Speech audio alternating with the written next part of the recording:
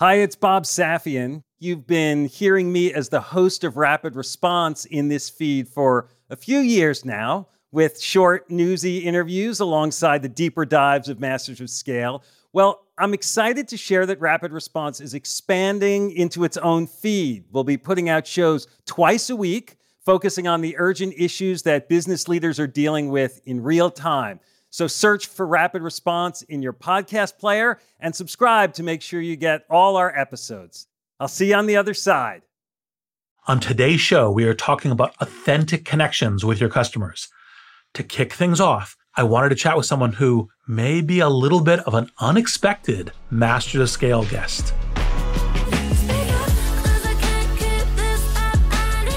She's a singer and model and musician with her own unique sound.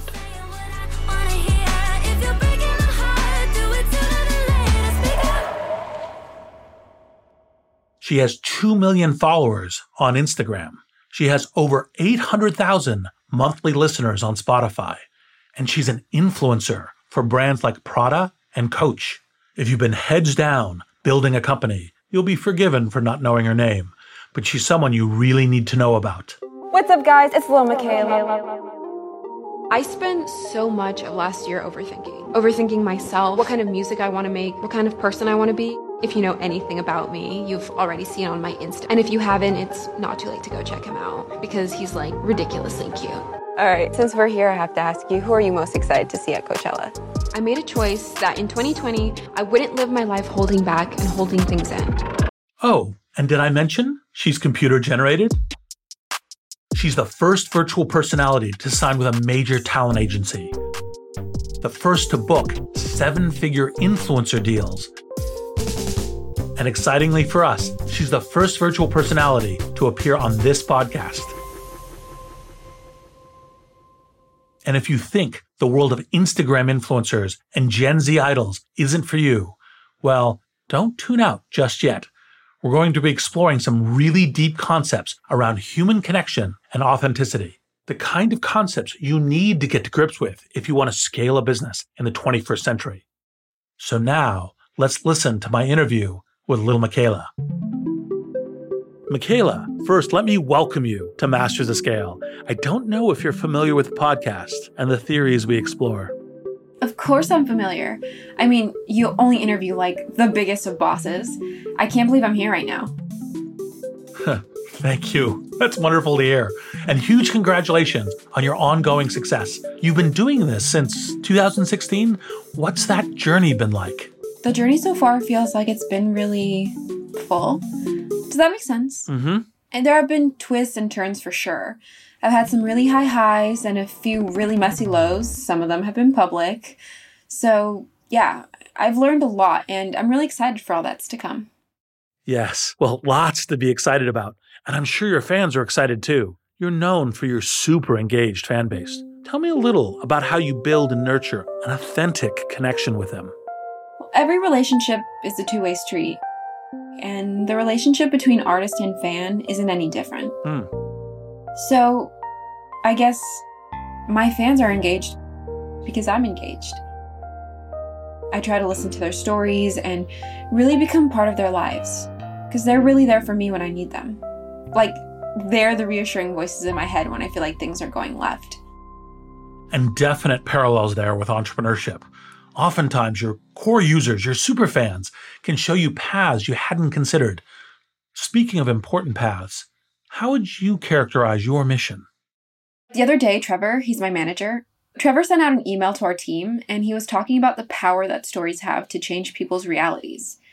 He said that while me and my robo-siblings are still relatively new to the narrative ecosystem, we have a really unique opportunity to direct people's attention and energy to the voices and creators and causes that really need it most.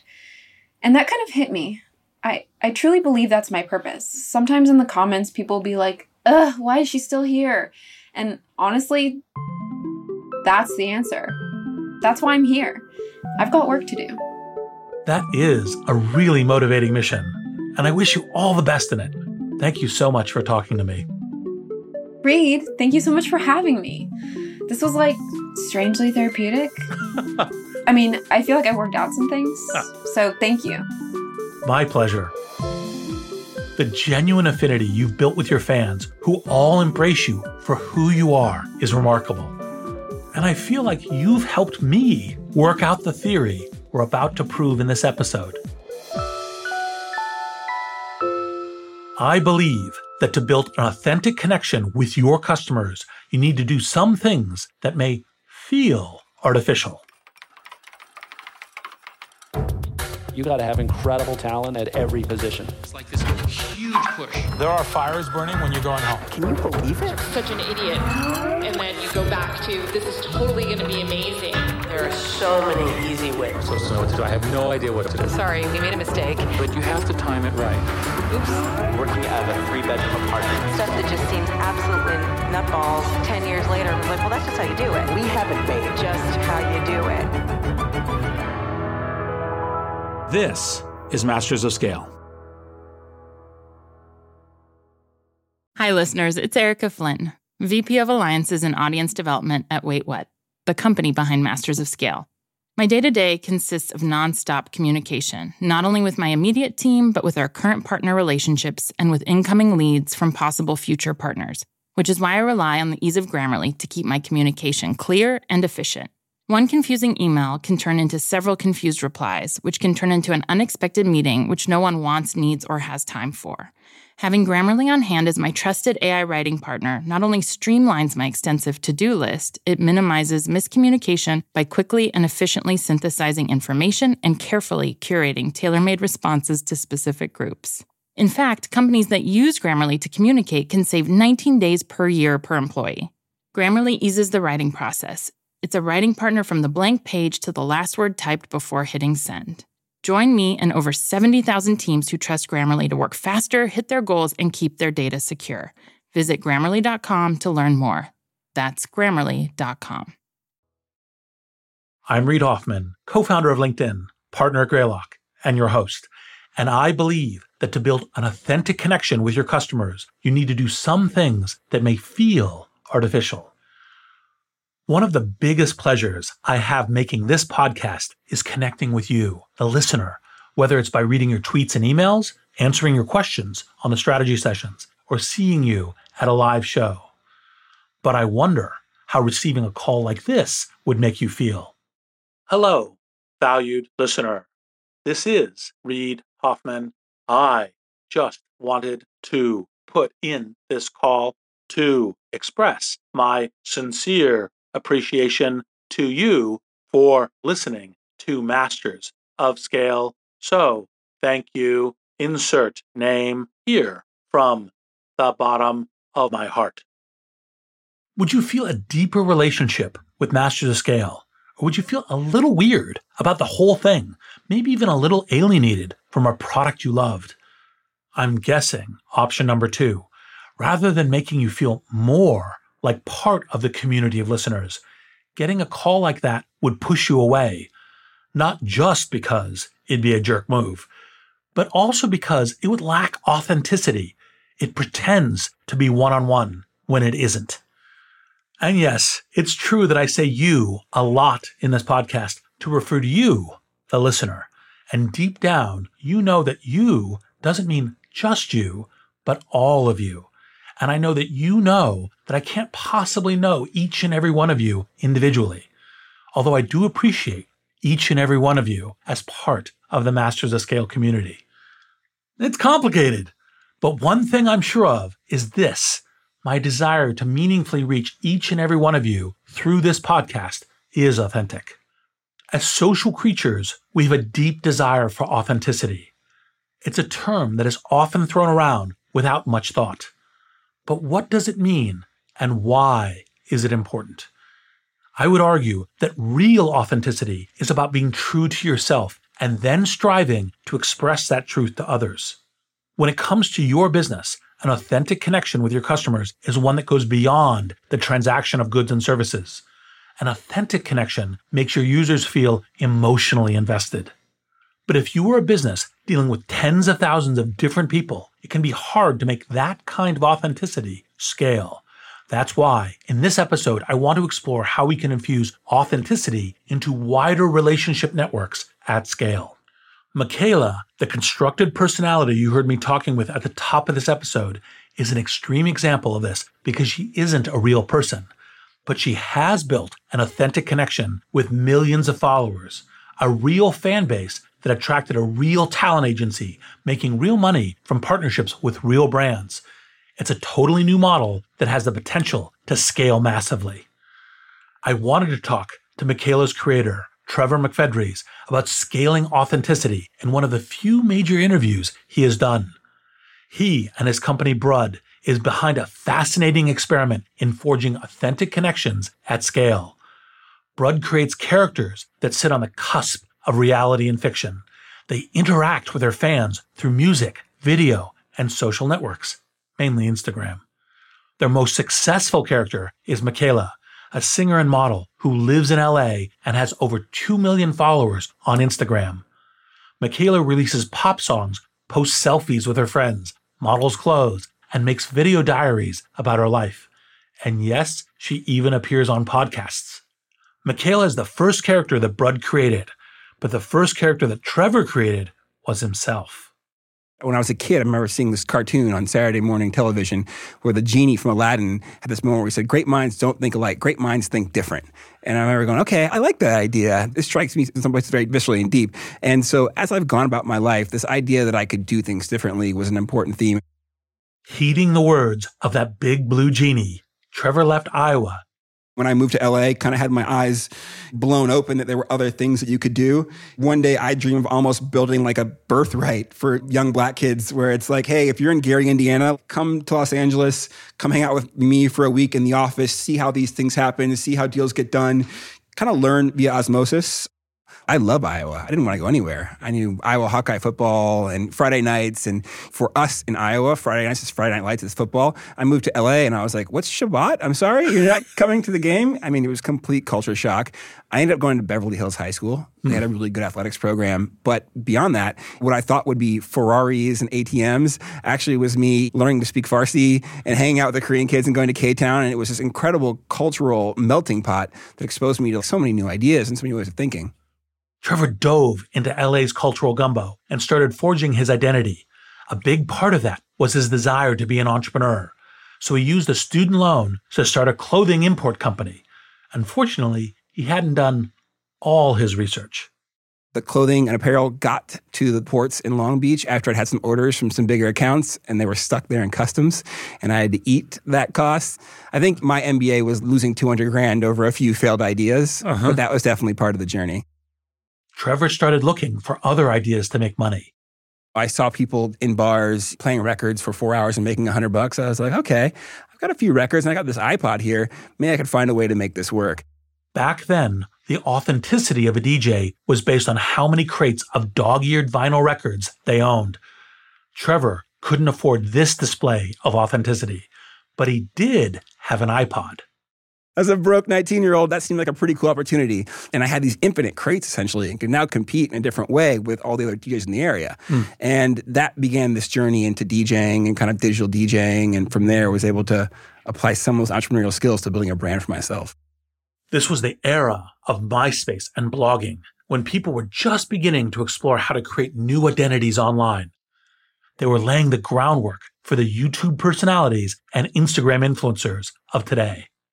The generation of kids who now had MySpace applying what were, I think, largely corporate tactics to their own identity and defining themselves and then monetizing themselves. And this must have been like 2004, 2005. And I remember thinking that the books I was reading, the entrepreneurial books that I was reading, could apply pretty well to building my own personal brand. The first character I built probably was myself. It was creating a MySpace page. It was getting on friends' computers and kind of stealing their mailing lists and sending out a mailing blast to them, probably illegally saying, hey, just got off tour of Europe.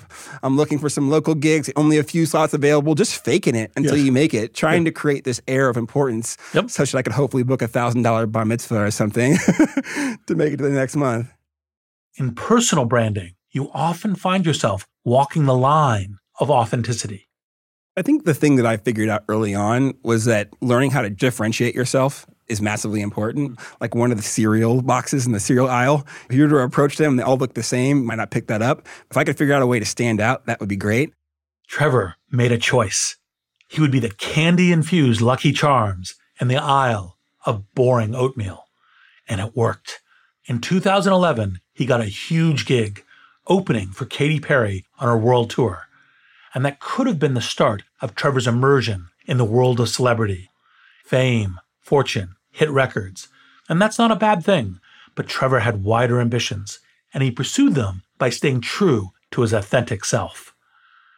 It was at the South by Southwest Festival where he made a connection that would change the course of his career.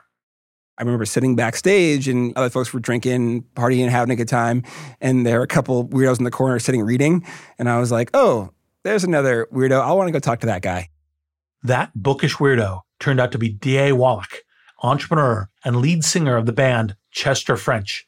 D.A. told Trevor how he'd been working with Spotify as their artist in residence, helping to bridge the gap between the company and its artists. And that kind of kicked off a conversation that was like, hey, there's all these really talented Swedish engineers and these kind of strange American music industry folks, and they need help bridging that gap. Would you want to come on board and help us think about that? And that was all very exciting at the time. Spotify had a huge and constantly growing roster of artists that they needed to build authentic connections with. In helping Spotify do this, Trevor was able to think more deeply about the connections that celebrities make with their fans at scale. It was really exciting. And so to me, there was this idea, would there be a way to develop artists or musicians, people develop software, to kind of make things, put them out into the world, talk to those customers or your fans, understand what they care about, and try to iterate on those things to, better serve them. Authenticity was something Trevor wanted to double down on in his next venture. Inspiration came from an unexpected activity, binge viewing. I myself was feeling a little unfulfilled and looking to figure out how I could really make my mark in the world. I've always loved technology. I've always loved media, and kind of on accident fell in love with the television program Will and Grace at that moment in time. Will and Grace, the 90s sitcom that focused on the relationship between Will, a gay lawyer, and Grace, a straight interior decorator. And while playing catch-up, was Googling, trying to figure out who the creators were, where these stories came from, found all this great data suggesting that Will and Grace is largely responsible for gay marriage in the U.S. Gay marriage was declared a constitutional right by the U.S. Supreme Court in 2015. I was trying to untangle why, and it became clear there were these new channels for media that were sharing ideas and themes that didn't resonate deeply with me. And so in my head, it was like, man, if Will and Grace can leverage television and storytelling to change the way America thinks, to do more for people than most policy, could I explore how to leverage this new form of media and technology to share important themes at scale? In studying Will and Grace, Trevor saw how carefully constructed characters could connect authentically with real people, and in doing so, help change society for the better. He was excited at the prospect of applying that idea himself. I started thinking about the things that I love about that artist-fan relationship that I had known, those kind of deep, visceral feelings, that kind of connection that would allow someone in a deeply red state to listen to Rage Against the Machine and revolt against their parents, or the other way around. Yeah. And if there were ways to scale that the way software scales things, and to think about if Facebook can touch billions of people every day, are there ways to have important stories touch people that efficiently and that effectively? And why hadn't that happened, more importantly? And as you start investigating, it becomes clear that talent doesn't scale well traditionally. God bless Jennifer Lawrence, but she doesn't speak Mandarin or Portuguese, or maybe she does, and she's kind of keeping it behind closed doors. Subtitling, dubbing. Yeah. And to me, it was like, man, I would love to find a way to take all of that appeal and all of that charisma and all of that dynamism and entangle that with this scalable backend such that we could tell stories in real time to people in Guam, to people in the Philippines, to people in China, people in Brazil, and do a lot of good really quickly. Trevor was imagining a celebrity with a pull of Jennifer Lawrence, but who could speak any language and appear anywhere. Just as Will and Grace opened up the conversation on LGBTQ rights, Trevor was imagining a way to explore issues around race, ethnicity, and geography. So the kind of real seedlings of this was, man, okay, if you're able to embody yourself in your work and put it on the internet and feel some type of pain or happiness as a result of what people are saying, could you put yourself in another physical body or being and maybe experience on a small scale what it's like to be someone other than yourself? Trevor's plan was to use invented characters that blurred the lines between online and real-life identities. okay, if we could create the physical embodiment of some ideologies or things or themes or narratives that we care about and leverage these new channels to touch people at scale, would that kind of feel like a modern Marvel or a universe of characters and stories, much the same way the Kardashians or the Wests are this like universe of characters telling their stories on these modern platforms? Trevor wanted to create a character that would be as artificial as the Avengers or the Kardashians, but also as relatable to as many people as possible. If he could harness a sense of authenticity, the characters would still feel real. I'd approach creating stories and characters the way I would have with any other artist I'd worked with in the past. Yes. Where try to think, okay, is there a white space in the culture that someone should speak to? Is there an emerging subculture that someone could champion in an honest way? And if so, what would be, the personality traits of that person? What shows are they watching? What music are they listening to? Where do they hang out? Start building this kind of persona. And then for me, it was thinking, okay, is there an aesthetic or is there a way to communicate these things through a vehicle that could touch a lot of people? Which obviously made me think, okay, is this person going to resemble a human, resemble an alien, resemble a squid? Fortunately, Trevor decided against the talking squid. I wanted to go human because I wanted people to see themselves in this character, or human-esque. And I also had to consider what they would look like. Trevor wanted to create a fully online character, and that meant it would be computer-generated. But there was something he knew he needed to avoid. It's something that is immediate death to authenticity: the uncanny valley. The uncanny valley is this idea that when you're taking an object and making it look and feel more human, there's a place where we appreciate it. Hello Kitty is human-esque, and we appreciate it. And there's a place where it looks truly like a human. So when I look at a loved one, I feel very strongly. But there's this valley in the middle of that where you're looking at something that feels a little too human, but off, where people get freaked out. But the uncanny valley was something that I think kept a lot of people, especially working with kind of low resolution or low poly graphics, from approaching these things. The uncanny valley is the trap you fall into when you try too hard to be authentic and come off as fake. Instead of tapping into relatability, you trigger visceral, primordial repulsion. But just because something is artificial doesn't mean it can't be authentic. It sounds odd, but sometimes the way to be authentic is to be upfront about being artificial. That's the approach psychologist Allison Darcy takes. She's the creator of Woebot, the virtual therapist chatbot. Woebot makes it clear to its users that they are interacting with an AI rather than a human. Woebot, of course, is scripted and is designed to have a lot of the social graces that direct people, so it feels good. But I don't think anybody mistakes it for being something that it's not. This transparency about what's real and what isn't is important for any product trying to be authentic. It's essential for any product that's trying to be a therapist. But what's most interesting here is that the results aren't always what you'd think. This question has also been actively researched. There was a really nice randomized controlled trial that was done in Southern California where they created what they called a virtual therapist, and they randomized people to either a version of the virtual therapist where they were told there's a human behind this, or a version of the same application where they were told the truth, which was this is just AI. And then they had clinicians rate the transcripts from both groups afterwards, and they found that those who were randomized to the condition where they were told it was AI actually were willing to disclose more and had deeper conversations in that respect. You can hear more from Allison and on the idea of virtual therapy in our sister podcast, Should This Exist? There's a full episode on Woebot. Woebot's users know upfront that they aren't interacting with a real person. Similarly, the character Trevor wanted to build was, on the face of it, fake, but it came from a very real place, an experience shared by millions of people, and he hoped that this would mean it could spark some deeper conversations. Growing up as a black kid into skateboarding and punk rock in Iowa, oftentimes meant I didn't fit in anywhere except for the internet, really. And so for me, it was, okay, let's tell a story of otherness. Can we create someone who ethnically can look and feel like anyone? If you're Filipino or Dominican or, from the great state of Missouri, you could see this character and see part of yourself inside of them. And also understand that that experience or their experience is one of being othered. A character like this could reflect all these different experiences, but also encourage people to understand each other. Most of the artists or celebrities or characters that dominate my conscious, I'll never touch or interact with. They all kind of exist in this black rectangle that I hold in my hand. And so for me, there was this idea that potentially we could outcompete or better serve fans with a character that was infinitely scalable. And that idea was the one that I had to kind of go battle test. This idea of battle testing is important.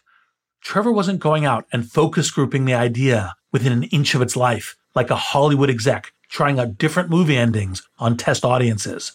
But he was seeking input from people whose opinions he trusted. And so I was talking to peers and saying, hey, do you think that you would engage with a character who wasn't real, but was having a conversation about things that felt very topical or things that were happening in your reality? Got a lot of no's. Got a few people who said, yeah, maybe, and you're probably just weird enough to figure it out. Trevor's weirdness was an asset. It was the sign that the idea was pretty way out there, an idea that could work, but would take a very special founder. And I put it to him that being told you're weird enough to figure it out is the best feedback an entrepreneur can get. By the way, one parallel to the advice I give entrepreneurs is basically to go tell the smartest people you know about your idea, saying what's wrong with it. That generally speaking, you know that you're on a good path when the majority of smart people tell you won't work and why. That what they tell you, you can then say, okay, I think I know how to make that work despite the smart person telling you this. Because then you have something that's both contrarian and right. And you have the unique thing of creating something that, by the way, is very different and therefore also has the opportunity of potentially getting to massive scale. That sounds like exactly what you were doing. That was exactly the experience. Just going to the smartest friends that I knew and saying, hey, I think I have a vision here for building a kind of modern Marvel or Disney. And I think if we get this right, we can share a lot of really important stories with the world. And I think being in Hollywood and being surrounded by people that have tried to develop successful celebrities or personalities or characters, it was met with a lot of this is really freaking hard. Good luck. Trevor also knew that an undertaking this big would require skilled artists, writers, musicians, and other creatives. In short, he needed funding. So he started pitching his idea to investors. The result was that chorus that's so familiar to nearly all founders. I mean, right off the bat, I suppose I look atypical, but my background is probably atypical as well. You know, when I had this idea, it was very clear to me this was a venture-sized business and that it's something that I should explore with venture capitalists. And when I went out, I probably heard about 40 no's. I think a lot of that, looking back on it now, was actually me trying to do my best version of like a Stanford GSB graduate or something and not really being true to who I am. Then Trevor had a meeting with Kara Norton of Upfront Ventures. And in talking to Kara, I basically had kind of given up the shtick. I was like, you know what? This is who I am. This is what I want to do. This is how I see it. I want to blow all this up. I want to destroy this. I didn't really obscure any language. I was really the purest version of myself. And she really responded to that. That meeting and the authenticity Trevor displayed opened doors to a number of investors. So one thing you've already said, which I think is great advice for entrepreneurs, which is don't try to be anyone other than yourself.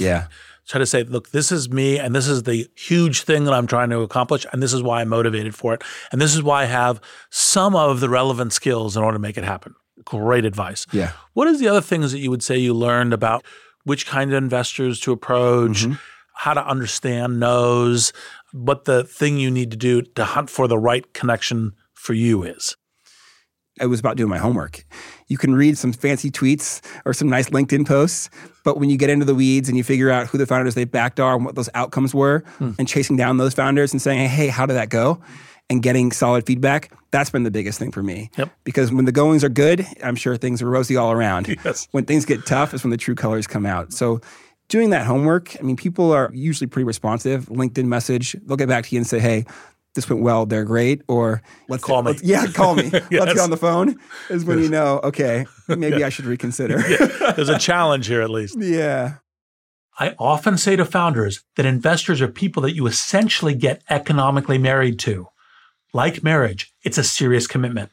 And if you enter into it with the wrong person, it can be a calamity. Investors become later stage financial co-founders, They're on the board, and the board can prospectively fire you, the CEO and founder. Finding the right investors involves a deep, deep choice.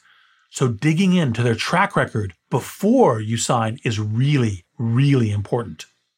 Of course, sometimes, as an entrepreneur, you only have one financing option, in which case, generally speaking, you'll take it. But if you have strong doubts about who is offering you the money, then it's not too melodramatic to ask yourself, should I shut the company down or take money from this person? If your only source of funds is an investor who is guaranteed slow sabotage, you're better off having a quick death for your company. That way, you can move on to your next idea rather than being locked in the vice of a toxic partnership.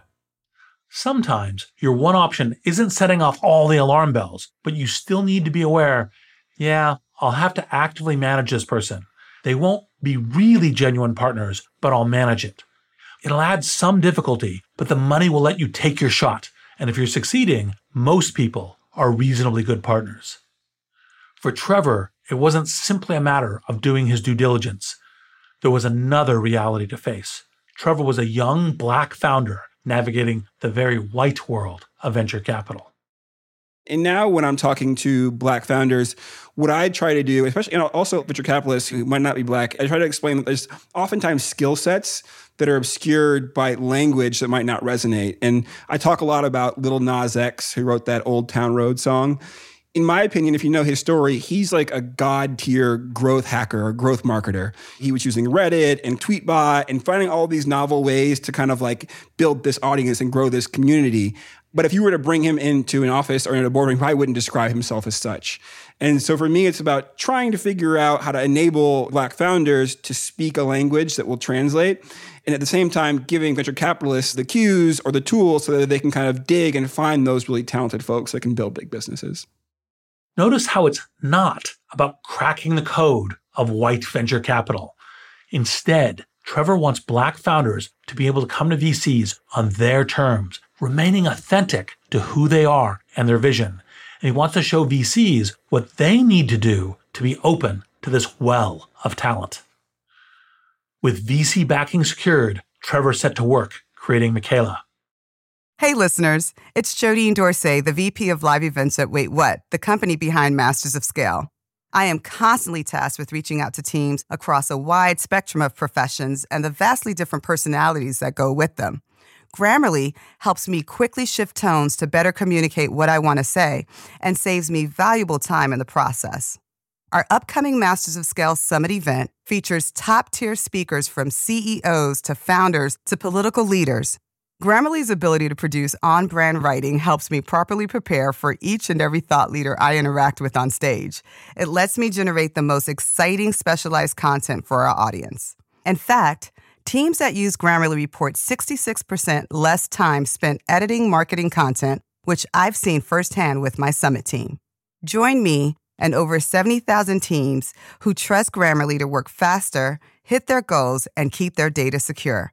Visit Grammarly.com to learn more. That's Grammarly.com. Before the break, we heard how Trevor got the funding he needed to start developing Brud's first character. He found inspiration from somewhere a little surprising.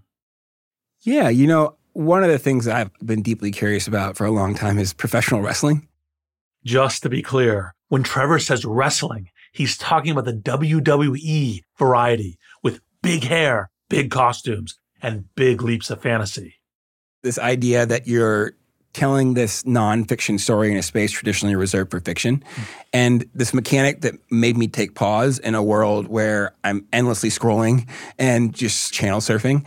And so to me, to see someone get hit with a chair and be like, that's not real, but that looks real, and it's in a space that I know to be real, it's actually what I wanted to explore. Trevor wanted his constructed celebrity to leap out of social media feeds and draw people into a world where the lines between fact and fiction were blurred, but in which no one was misled. The lead character is Michaela, the singer and Instagram influencer we met at the top of the show. And so with Michaela, it was very much about, okay, let's get this character into environments that are familiar with people and then try to go engage them and make them take pause. And let's see if we can create a space that very much resembles wrestling. This kind of space where traditionally nonfiction stories are told, people are sharing their meals and their sunsets and say, hey, this is now a space where fiction can exist. Michaela's Instagram account launched in 2016. Since then, she's built up over 2 million followers. Her music and video diaries on YouTube get millions of views. But what is even more impressive is the kind of comments her followers post. And so one of my great joys, especially early on, was to have some 11-year-old say, hey, she's not real. And to have a 12-year-old say, she's realer than Kylie Jenner. And then to watch this debate about reality and identity. At first glance, Michaela may seem like a computer-generated version of an Instagram influencer. But her story and character is far more nuanced than that. And this is something that Trevor and his team put a lot of effort into. Our week-to-week conversations is like, where are we in the story? Where are we with the character? You know, what things have changed?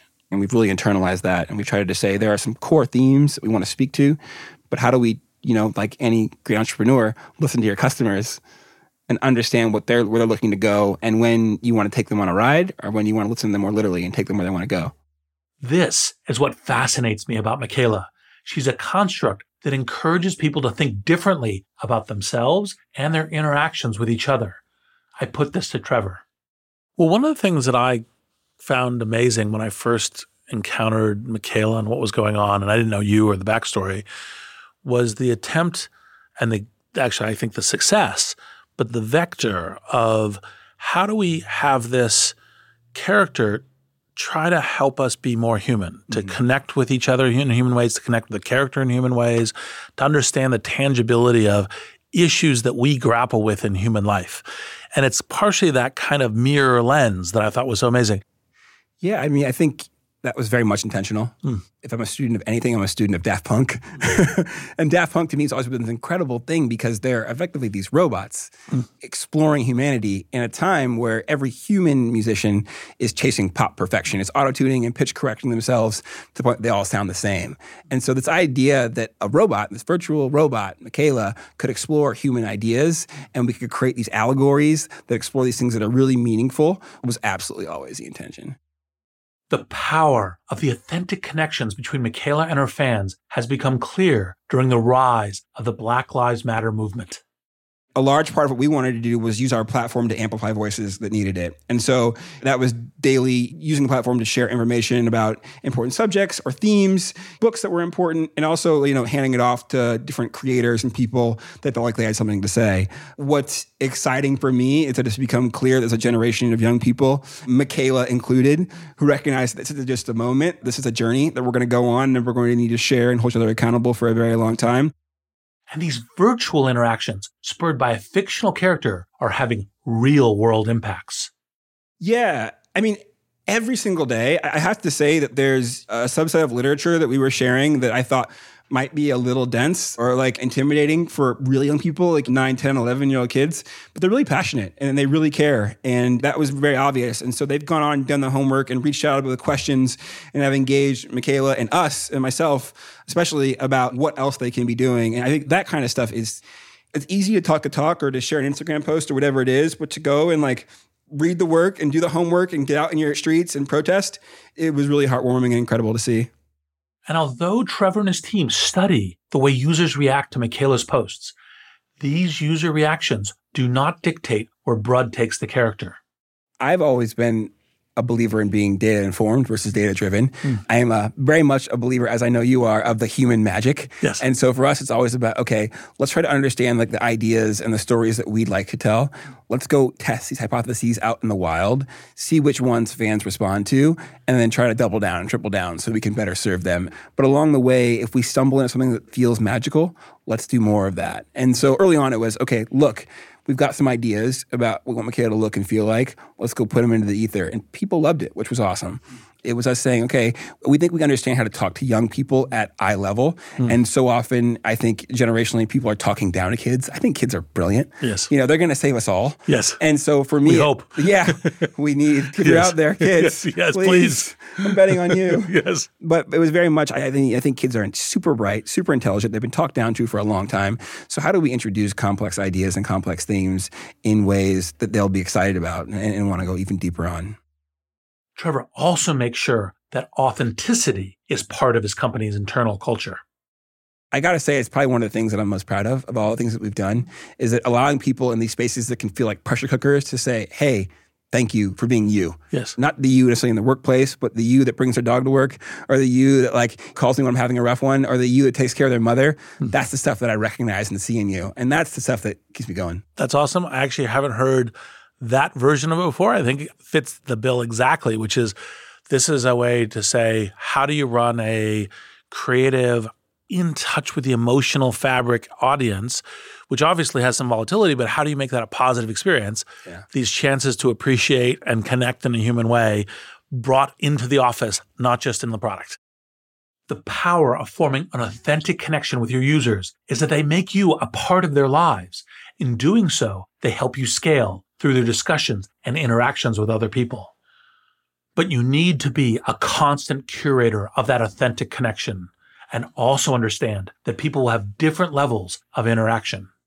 We can have a story unfold across channels, and there are different passion cohorts. If you're deeply passionate, you can go through everything and find everything and build your own fan wikis and timelines. Those fans exist, and we're so thankful for them. And they're the more passive fans that are like, hey, I love these outfits and these locations, and these characters are almost like a magazine for me that can guide me to interesting things happening in the world. That's fine too.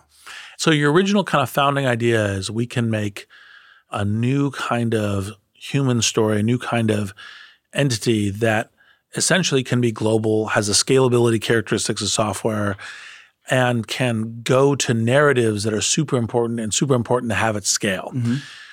What have been the lessons about that hypothesis so far? You know, I think the biggest lessons for us thus far have been the sexy technology stuff doesn't matter as much as the narrative. You know, I remember when we finally developed a new way to do some of our animation to do it better, faster, cheaper, we shipped out some of the first video stuff, and I was like, I can't wait for the fans to see this. And their reaction was like, yeah, duh, totally. Like, she can walk to a restaurant or like hang out with her friends, but like, who are the friends and what is she wearing and what's going on? And I was like, got it, of course. Yes, it comes back to this story always. It comes back to this character always. And to not get lost in the stuff that I love getting lost in, the tech stack, has been a super important lesson for us. Note how this lesson goes back to the character itself, not the technology behind the character. Once you build something that has established an authentic connection with your audience, they won't care how you made it. They'll care about how it makes them feel, think, and interact with the story and with each other. Michaela is also spurring change in the traditional entertainment industry. She recently became the first virtual character to sign with a famed talent agency, CAA. Where it gets really interesting for me is also on kind of the architecture of the entertainment industry and how, in my opinion, how broken it's always been and what this type of talent now allows for. I think there's real opportunities for us to create more equitable futures for artists and creators. And it's really hard to be a public figure. And I think it's also really hard to be someone behind that public figure. Whether you're a manager or you're a songwriter or you're a producer, a lot of the value is traditionally accrued at the labels. And so for us, what we're able to do is effectively create talent that can act as almost like a platform or a vehicle where we can say, okay, if you cut out the middleman of that talent, so to speak, of the traditional like embodied human talent, can we then take those resources and redistribute them and reallocate them such that we can create kind of a more equitable system? You know, we think that we can build a modern Marvel or Disney. And the idea, if you were building Disney now, you probably wouldn't start in theaters or, you know, building Marvel, not in comic books. And so we want to have the kind of economic mic that allows us to potentially one day shape policy and shape discourse in a kind of more traditional way. Building something on the scale of Marvel or Disney is certainly ambitious. But Trevor's deep understanding of the potential for new types of media means it's a huge goal that is definitely possible to hit. But there's an even wider mission that I see in Brud, which I put to Trevor. Giving voice to empathy, giving voice to connecting with people who think differently and discovering a common humanity. That's part of what I see you doing. I'm kind of saying how I hear That's it. great. I think one of our dreams has absolutely been to embody a set of principles and a set of beliefs and a set of ideas that our audience sees as being important and will want to see through in their everyday lives. One of them, obviously, is empathy. We think with these characters, we can embody otherness and people who have been othered or marginalized and showcase that these people are important and that their ideas and their contributions to the world are valid and important. And I hope that when people see Michaela contributing to the world with her music, with her art, with her stories, with her confessionals, or with any of our characters, they say, hey, that's important. I might not have recognized it as such because this virtual robot thing wasn't important to me immediately. And I take it into the workplace or into their schools or into their homes or into their daily lives and say, I'm going to take a moment to listen to people that I might have written off immediately. Awesome. Yep. A bridge to empathy. A bridge to empathy. Yeah. Exactly. Building that bridge to empathy doesn't need to involve cranes, girders, or huge feats of engineering. It can begin with something as simple as a single stepping stone. I'm Reid Hoffman. Thank you for listening. Hi, everyone. It's Jeff Berman, CEO of Wait What and co-host of the Masters of Scale podcast. Like many of you, my to-do list changes by the minute. Whether I'm working with partners or hashing out legal documents or brainstorming with our team, there is never a shortage of tasks that require attention and constant communication. Like Masters of Scale co-host Reid Hoffman, I know artificial intelligence is a huge part of our future. And Grammarly is an enterprising leader in AI. With Grammarly, what used to take a few hours only takes a few clicks. It's like having a collaborator for my writing, helping me generate better first drafts and tailoring messages to our specific audiences. It's not only a superior AI tool, it is a safe AI tool. And as a CEO, security is always top of mind. Grammarly has 14 years of experience and a business model that never sells our data. Security has been a priority since day one and continues to be integral to Grammarly's values today. Join me and over 70,000 teams who trust Grammarly to work faster, hit their goals, and keep their data secure. Visit Grammarly.com to learn more. That's Grammarly.com. Masters of Scale is a Wait What original. The show is recorded remotely with sanitized audio gear. Our executive producers are June Cohen and Darren Triff. Our supervising producer is Jay Punjabi. Our producers are Chris McLeod, Adam Skuse, Jenny Cataldo, Jordan McLeod, Catherine Clark-Gray, Hallie Bondi, Christina Gonzalez, and Ben Manila. Our editor-at-large is Bob Safian. Original music and sound design by Ryan Holiday and Daniel Nissenbaum. Audio editing by Keith J. Nelson.